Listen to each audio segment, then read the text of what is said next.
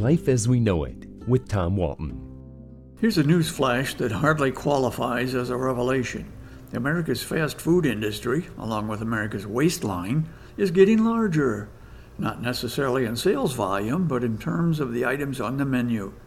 It wasn't that long ago that we considered McDonald's Quarter Pounder or Burger King's Whopper the flagships of the burger fleet in this country. Today, not so much. Today, only bigger is better.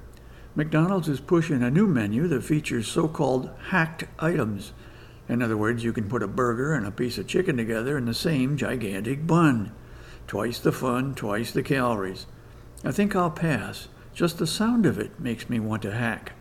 But for sheer size, we have to look across the Pacific to the country of Japan, where Burger King is experimenting with a true giant of a burger. It's called the King Yeti Super 1-Pound Beef Burger. Yeah, you heard right.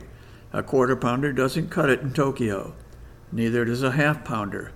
This bad boy comes with 4 quarter-pound patties, 6 slices of Gouda cheese, Caesar sauce, pickles, onions, and a combination of Parmesan and Camembert cheese on a brioche bun. I think I just gained a pound saying those ingredients out loud. I'm sure the King Yeti Super 1-Pound Beef Burger is not much of a challenge for, say, a sumo wrestler, an athlete whose daily caloric intake probably exceeds the gross national product of several small countries.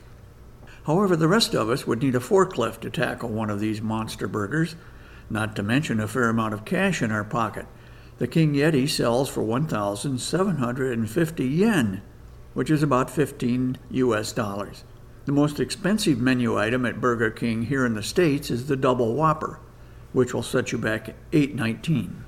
This notion that huge is good is not Burger King's alone.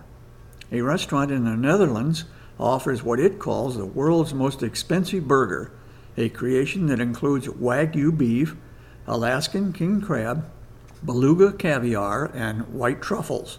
The price? I hope you're sitting down. The burger costs 5,000 euro, roughly 5,600 US.